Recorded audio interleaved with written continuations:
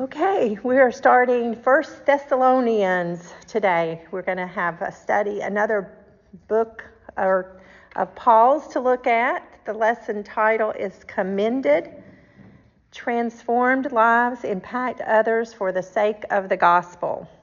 And our memory verse is 1 Thessalonians 1:6. And you yourselves became imitators of us and of the Lord when, in spite of severe persecution, you welcomed the message with joy from the Holy Spirit.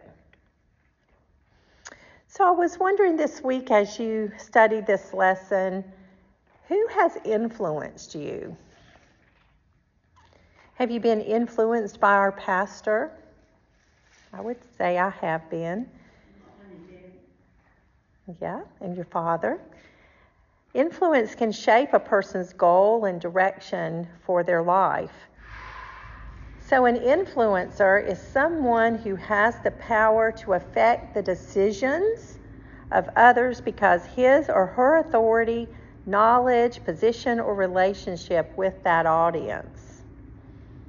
So currently, the word influencer is a big word in social media.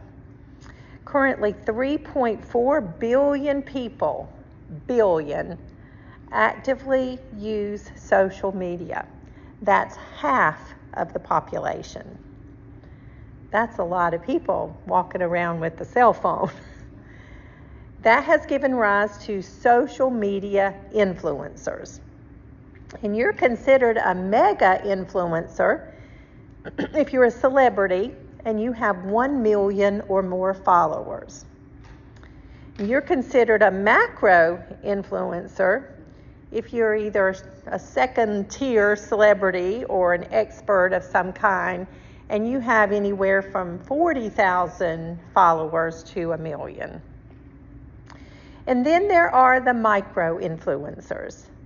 Those are the ordinary people, like you and I. We could be a micro influencer, because you may post on Facebook or tweet, or like I have, a little podcast that broadcasts our Sunday school lesson each week. So anybody who has from 1 to 40,000 followers is a micro influencer. So our young people today are called Generation Z, and they are much more apt to learn from the computer, from their phones, than from a TV program or internet sports program or movie. So one of the ways that generation actually is being reached is through social media. So it is very influential in our secular and Christian framework, and so we have to, as Christians, be aware that when we post on social media, we become a micro-influencer, and so it is a big deal. It isn't a little deal for you to get into an argument in front of the whole world, because social media is in front of the whole world. It is your Christian reputation, and so people have to be very cognizant of that when they're on the social platforms.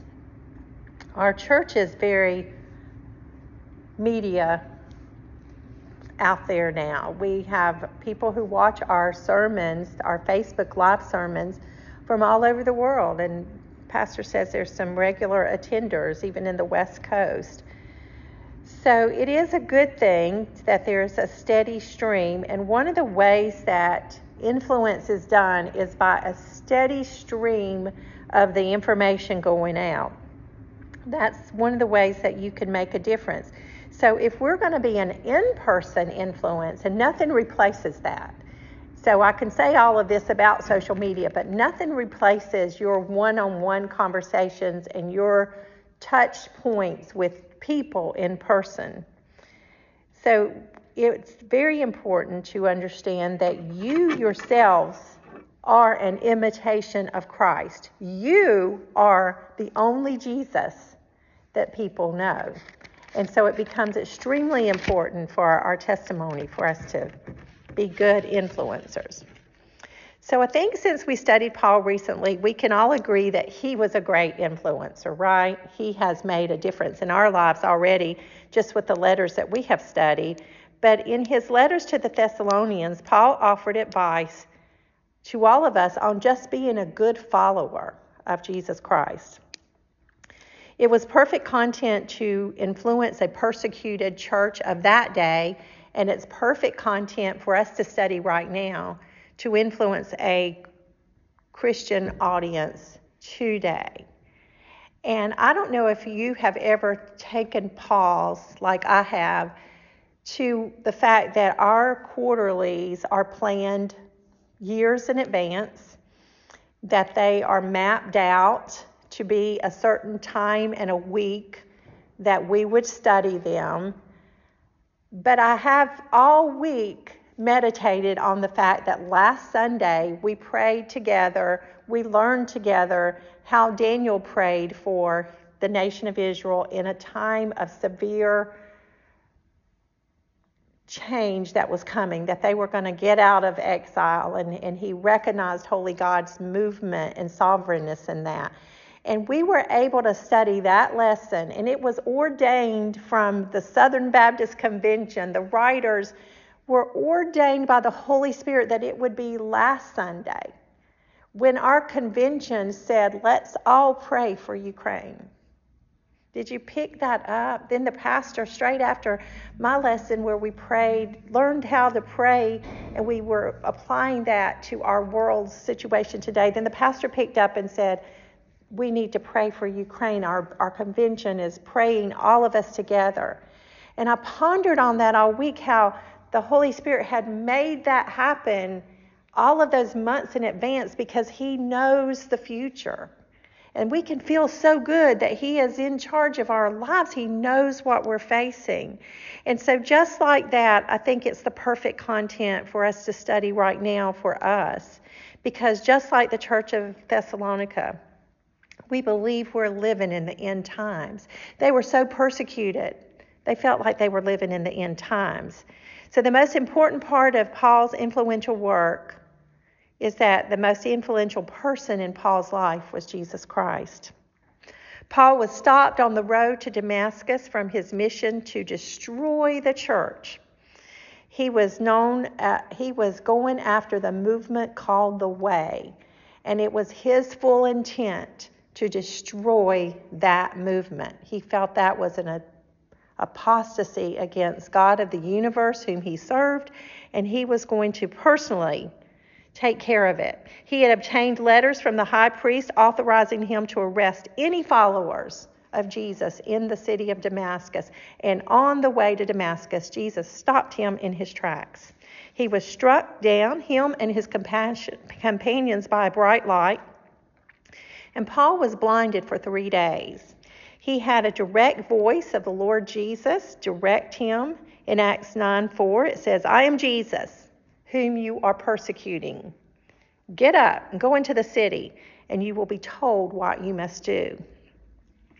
From that day point forward, Paul claimed himself as an apostle of Jesus Christ, having had a direct encounter with him. And a servant of Christ named Ananias explained Jesus had chosen him to take salvation to the Gentiles and the Jewish people. So Paul had the perfect credentials to be an influencer. And he was a Jewish culture expert. So there's your influential person. They have to be an expert in something. He knew Hebrew, so he knew the language of the Old Testament, so he could understand it. He was brought up in Tarsus, so he knew the Greek culture and understood their culture and their society. He was trained in Jewish theology, so he was a seminary student. He was a preacher. He knew the Word of God, and so that was perfect for him to be able to connect the Old Testament, what God had done to provide Jesus. He was a tent maker, so he could support himself. So into those terms, if we put him in today's terms, he would be a mega influencer. he wouldn't have started out as a movie star celebrity, but the millions and millions and millions of people that he has influenced over time, and the thousands and thousands of people he generated into Christianity in his time, make him definitely a mega influencer. We have studied his missionary journeys and letters, and his credentials allowed him to take Christianity into Europe. He moved it from the Middle East into Europe. So a key element of influence is the ability to make things change, to motivate people, to give them what they need, to have the change in that they need. So Paul's time in Thessalonica is recorded in Acts chapter 17. It was on his second missionary journey, and Acts 16 records that he was stopped from proceeding north. He did not plan to go into Europe. He planned to go north, and he was actually stopped, not allowed, redirected to go into Macedonia. And Macedonia would be Greece of today. So that was a corridor into Europe. His first church plant on this journey was to Philippi. So we have studied Philippians and his messages to them. But after a tumultuous kicking out from there, he went to Thessalonica. So ancient Thessalonica is located in the northern part of Greece, and it was founded by Cassandra, who was one of the Greek generals left when Alexander the Great died. So remember last week we talked about Alexander the Great was prophesied by Daniel to take over the world. And in 6 short years, from age 27 to age 33, he did. He conquered the known world. And then he was so sad and pitiful that he drank himself to death because he had nothing left to conquer. And they said, who do you want to leave things with? And so he left them, he said, with the strong. And he had 4 generals. And so Cassandra was one of those generals. And he was the one who built the city of the place called Thessalonica. It was named after one of his wives. So it was a major trade city because of the water routes of the Danube River that takes it to the Mediterranean Sea. It was considered a free city in Rome, which was a big deal. Most cities were not considered free, but for some reason they had earned that right. And so they had their own coins, and they had their own commerce, and they were pretty much able to, have the culture and live as a free society, even inside of the Roman Empire. So when Paul got there, he found that there were a large number of Jewish people, so there was a big amount of people to minister to. So he ministered in 2 places. He ministered in the synagogues, and he was actually in the synagogues for 3 Sabbaths, which is where he found all his trouble, because he was going into the Sabbath with the message of Christ was not usually well received. And he also began to work in the Greek marketplace, where he found open hearts, much more open hearts, people who were much more ready to receive the good news of Jesus Christ. But it was a short-term experience in Thessalonica, and he got into a lot of trouble. A mob of Jewish zealots became very, very angry at his message, that he was bringing in the message of Jesus Christ, and attacked him. And his friends had to help him escape the city during the night. So he had a very short ministry there. He wasn't alone. He actually had Timothy and Silas with him. And so they also were part of his team and helped him with the short-term time that they were there. But the next place that he went on his journey forward, he ended up in a place called Corinth, and that would be where he would have written to the Corinthians.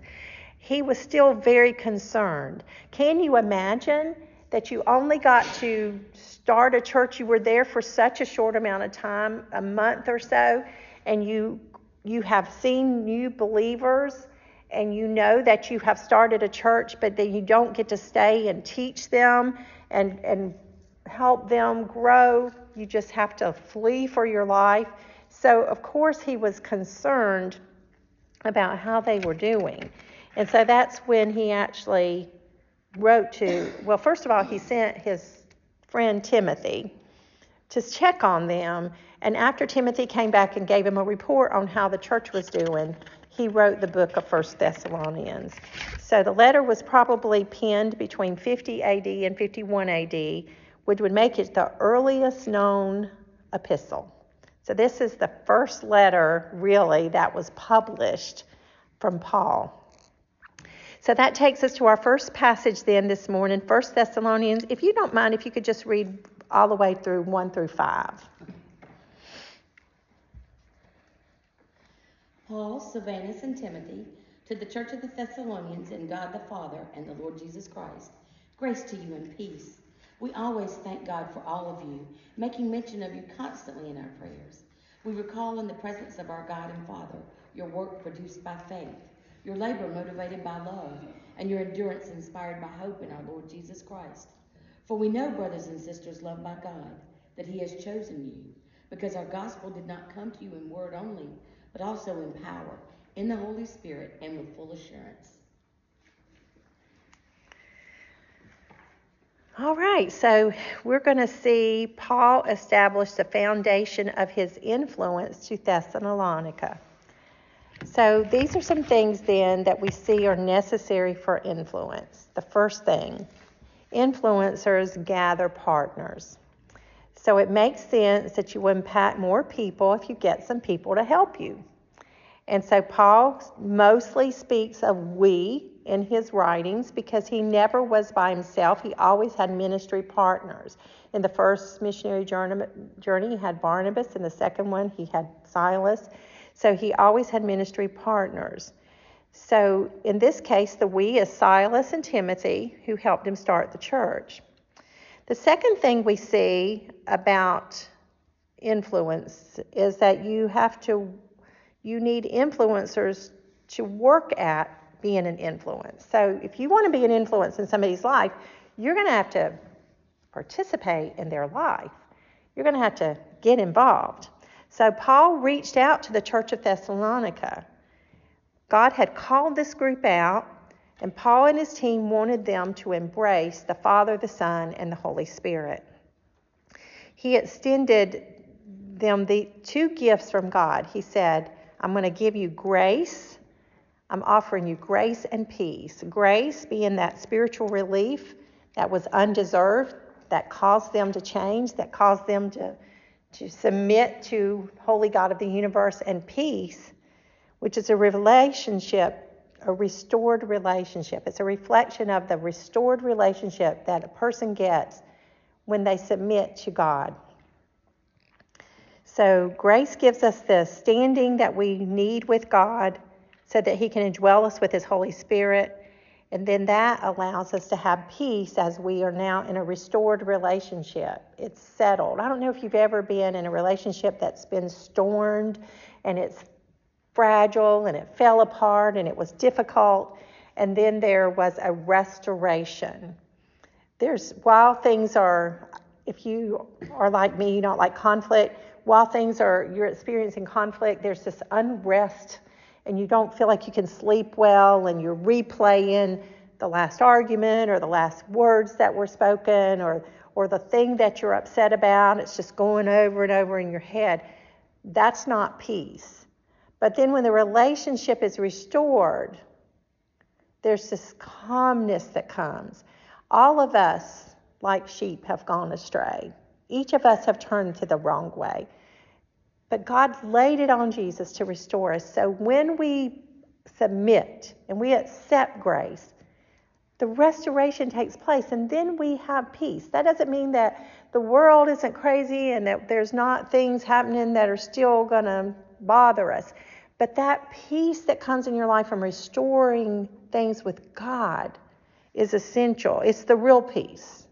And influencers need other people to help them do this, and then they also use that peace as part of the influence. See what's happened to me? See how much I'm living with this peace? I want you to have that. And so that picture of becoming an imitator and saying, this is what God did for me, that testimony, then is what will pull in from your influence others who will want to have Christ in their life. The third thing we see in this passage about influencers is that they model what they believe and represent. So Paul expressed to the church that he was praying constantly for them. He had no hard feelings that they kicked him out of the city, that he was just about to get killed. Remember, he had a lot of tough days in ministry. But he knew that they remained in that very hostile place. And he loved them, and so he modeled that love to them and how he prayed for them every day. Continuously, he said. Both Jesus and Paul demonstrated complete devotion to God, trusting their needs and their concerns to God.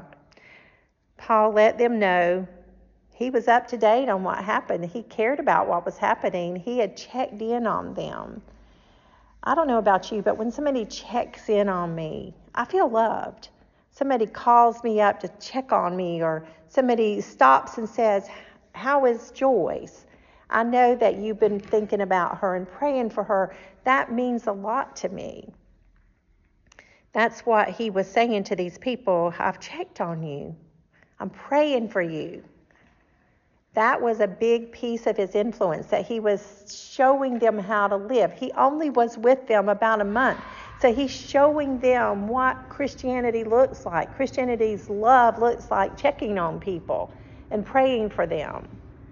And that's what they had, was to be able to imitate him and what he had told them about Christ. That's what they had. But God would use it. The next thing that we see in this passage is that Paul influenced by giving his love's interest to the people of the church. So you can't influence without passion for those you want to influence. So he told them he passionately loved them. Now, what you're passionate about, people usually know. People know what you really care about. They know if you have something that you really love, because that's what you talk about. And Paul is making sure they know. I'm taking the time, which is not an easy thing in the day that he lived in, to pen a letter. I told you before, he had to get a scribe and he had to get somebody with him to do that. It was not a little thing. And then to be able to have the paper, and it was a huge undertaking. You are very important. I passionately love you. That's what our Savior says. God so loved the world that he gave his only begotten Son. He passionately loves us. And that's the influence that God wants us to take to the world. He passionately loves us. And as influencers, we passionately love those that we're trying to influence. And he says they have hope because they were chosen by God's love. He did it for us. While we were yet sinners, Christ died for us. He did it before we were born. He did it because he already knew we were going to need the help. He already loved us from the foundation. And so therefore we have hope. And our hope is based on that special love. And they also had, he said, the power of Christ's resurrection. And that was going to change everything. And that was changing everything in this church. So that takes us to the rest of our scripture today, 1 Thessalonians 1, 5b through 10.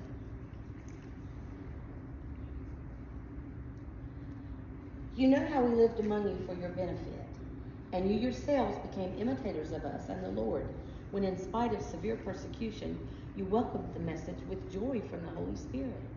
As a result, you became an example to all the believers in Macedonia and Achaia.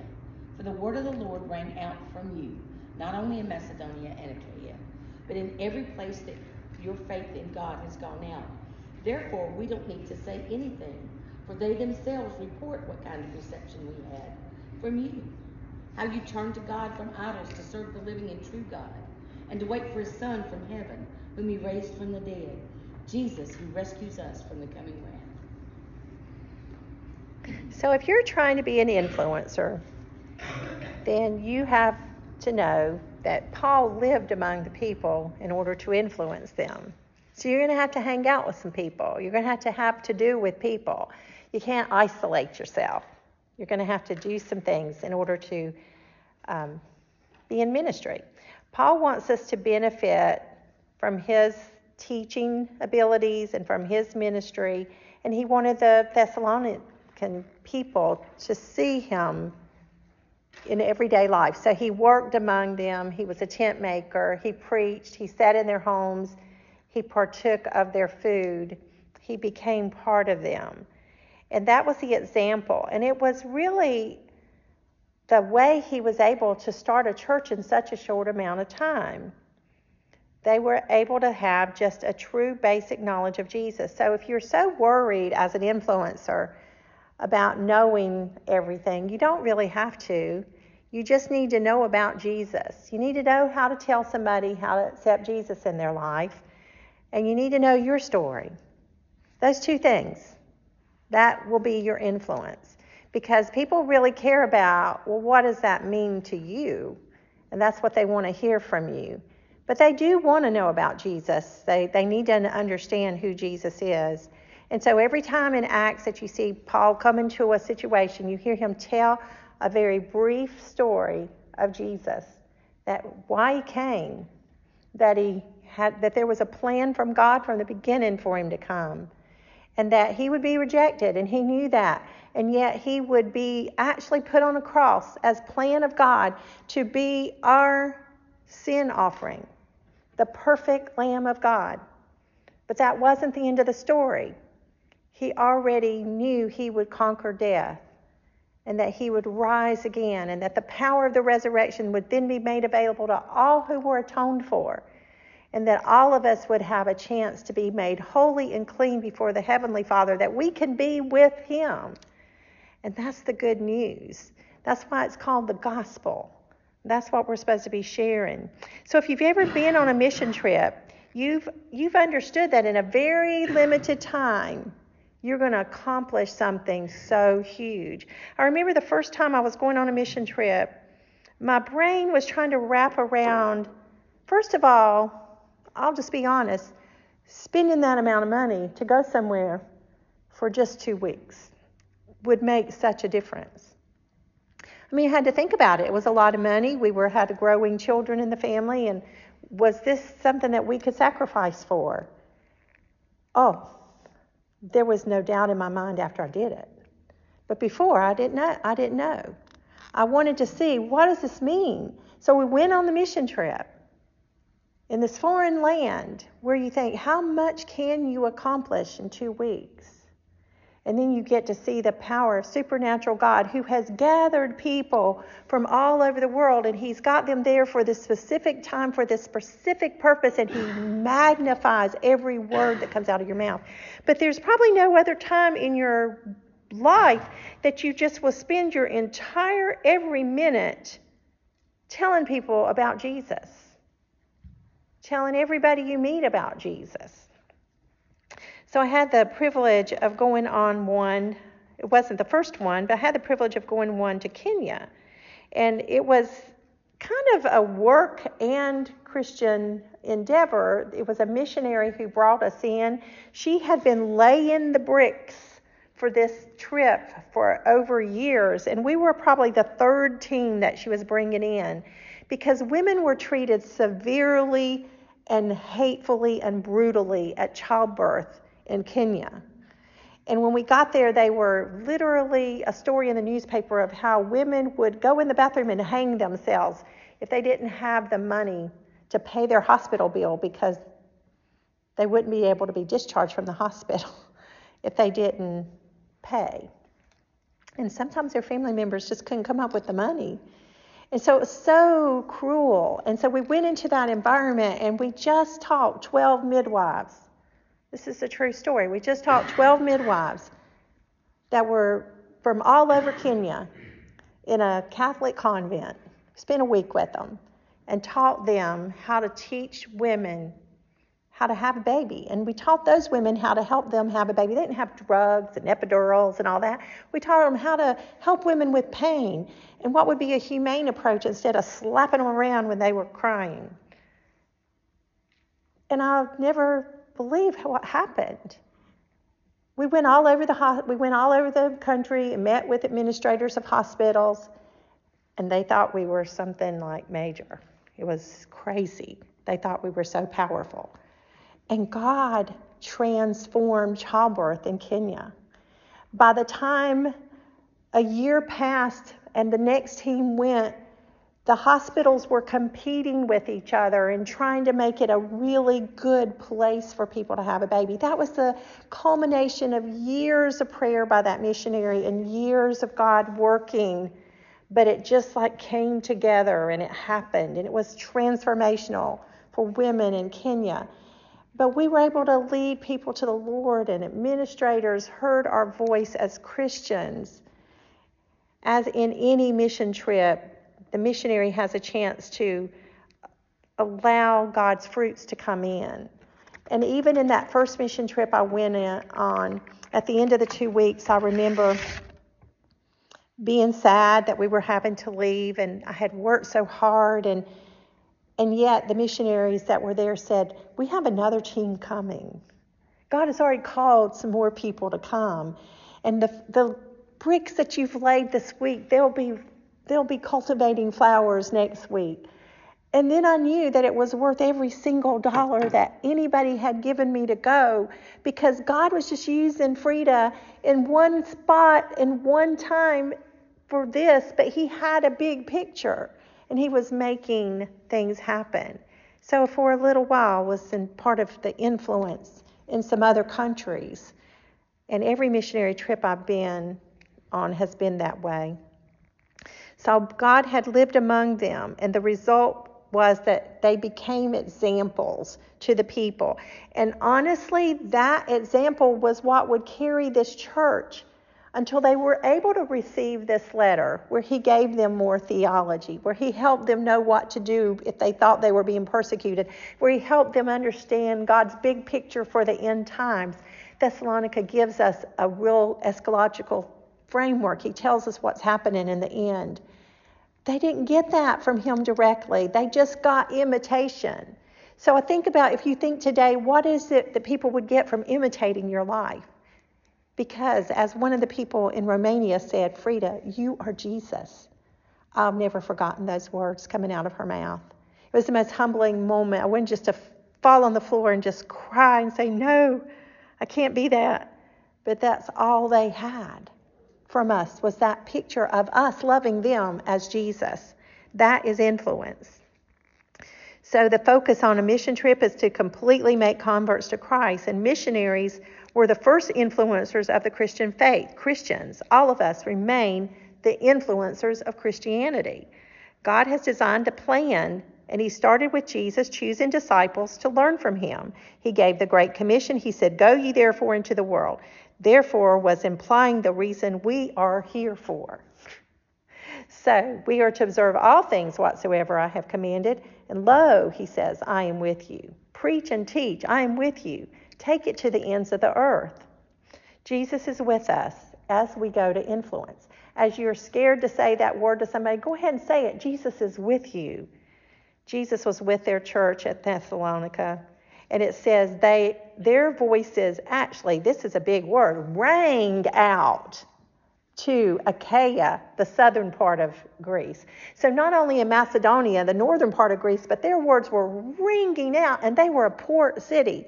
And so people were hearing the testimonies of these changed lives, and it was pushing out into Europe because Paul obeyed and did what he says to do, because Silas obeyed, because Timothy came along in ministry.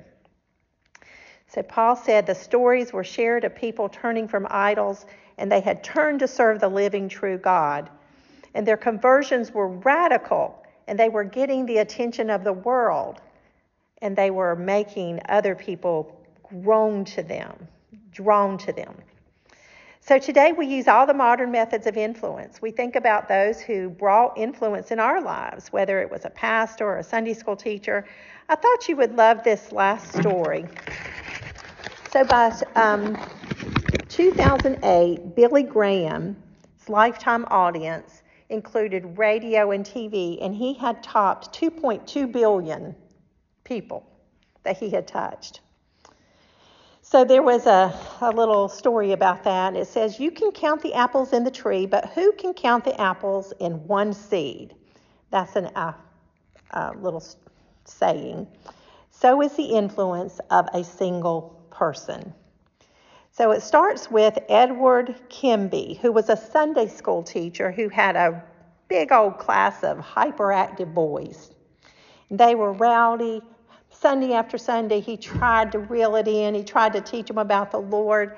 It was really difficult to get their attention. One of them got on his heart so much that on a Saturday, he went to the young man's workplace, and he actually was able to, it was a shoe store. He was able to get his attention for a few minutes on a Saturday. The young man was Dwight L. Moody, who became a great evangelist. And he led him to the Lord at that shoe store that very day. So under Moody, another man's heart was changed. His name was William Chapman. He listened to him and became a Christian, and then he became an evangelist. And under his evangelism, a young man who was a baseball player named Billy Sunday came to the Lord. Billy Sunday was so transformed, he didn't want to play ball anymore. He wanted to get out and find a way to share Christ with other people. So they kind of teamed up, the Chapman and Billy Sunday kind of teamed up in that ministry. And under their ministry, a young man named Mordecai Ham became a Christian. Mordecai Ham was an evangelist who came to Charlotte. He was a fiery man. He was a fiery Christian, fiery evangelist. And he was preaching, and there was a young man named Billy Frank who heard that he was in town and who swore he would not be going to hear that crazy man. But he stirred up such a controversy in his first night there about talking about the high schoolers were going to a house of ill repute across from the high school that he kind of got his attention, and he wanted to go see what happened because some of the high schoolers were going to go protest and cause some trouble at Mordecai Ham's service. And so Billy Frank went there out of curiosity, but he was intrigued by what he heard. So then he turned and went back another night. And that was enough to get Billy Frank to hear the word of God. And that night, he was saved. He was converted. His name became Billy Graham. And that was how Christianity would affect the world, much like Paul.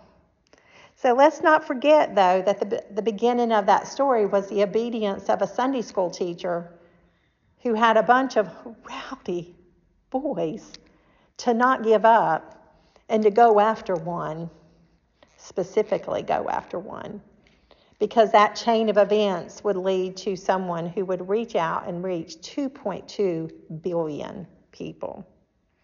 So I don't know who's influenced you, but I can be assured that if I had a conversation with each one of you, that you would be able to touch back on who has influenced you, who has really touched your life. I remember the shock. It was literally a shock when I went to my first 10-year high school reunion, that a young man that I had been in high school with came to me and said that I had influenced his conversion. I didn't even really know him very well, but he had paid attention to my Christianity. So you don't know who you're walking in front of. You don't know who's watching you. But every day you have a chance to be an influence. And I think that's why we're going to study Thessalonians in a time of such disturbing trials and difficulties, and we see our world in another place where we ethically don't know what should happen next, and we're just sorrowing over what's happening in Ukraine, and we realize we're in the end times. We have to take a day-to-day approach to Christianity, that every single day someone we meet may need the Lord. We might be able to plant the seed. We might be able to invite them to Christ. So I encourage you this week, look for your influence. Look for the influences God brings into someone's life because you prayed. Let's pray. Yes. Charlotte Helms' husband is my Sunday school teacher, and he influenced me to come to Christ. And he was the best man I've ever known. And he had a Sunday school full of boys, but he took special interest in me, and I appreciate that. He was a big influence. Thank you, Charlotte, from my side. That's a great story. Thank you, David. Father, we just thank you so much for this lesson. It is powerful, and it came from you. It is your word. We ask that you would just be indwelling us with your Holy Spirit, speaking into our hearts exactly who and when we're supposed to influence. And Lord, we know that you will use everything powerfully and much more dramatically than we can ever know, so that one day in heaven we will see the results of all the connections that you have made for people to know you. In Jesus' name we pray. Amen. I didn't even really know him very well, but he had paid attention to my Christianity. So you don't know who you're walking in front of. You don't know who's watching you. But every day you have a chance to be an influence. And I think that's why we're going to study Thessalonians in a time of such disturbing trials and difficulties, and we see our world in another place where we ethically don't know what should happen next, and we're just sorrowing over what's happening in Ukraine, and we realize we're in the end times. We have to take a day-to-day approach to Christianity, that every single day someone we meet may need the Lord. We might be able to plant the seed. We might be able to invite them to Christ. So I encourage you this week, look for your influence. Look for the influences God brings into someone's life because you prayed. Let's pray. Yes. Charlotte Helms' husband is my Sunday school teacher, and he influenced me to come to Christ. And he was the best man I've ever known. And he had a Sunday school full of boys, but he took special interest in me, and I appreciate that. He was a big influence. Thank you, Charlotte, from my side. That's a great story. Thank you, David. Father, we just thank you so much for this lesson. It is powerful, and it came from you. It is your word. We ask that you would just be indwelling us with your Holy Spirit, speaking into our hearts exactly who and when we're supposed to influence. And Lord, we know that you will use everything powerfully and much more dramatically than we can ever know, so that one day in heaven we will see the results of all the connections that you have made for people to know you. In Jesus' name we pray. Amen.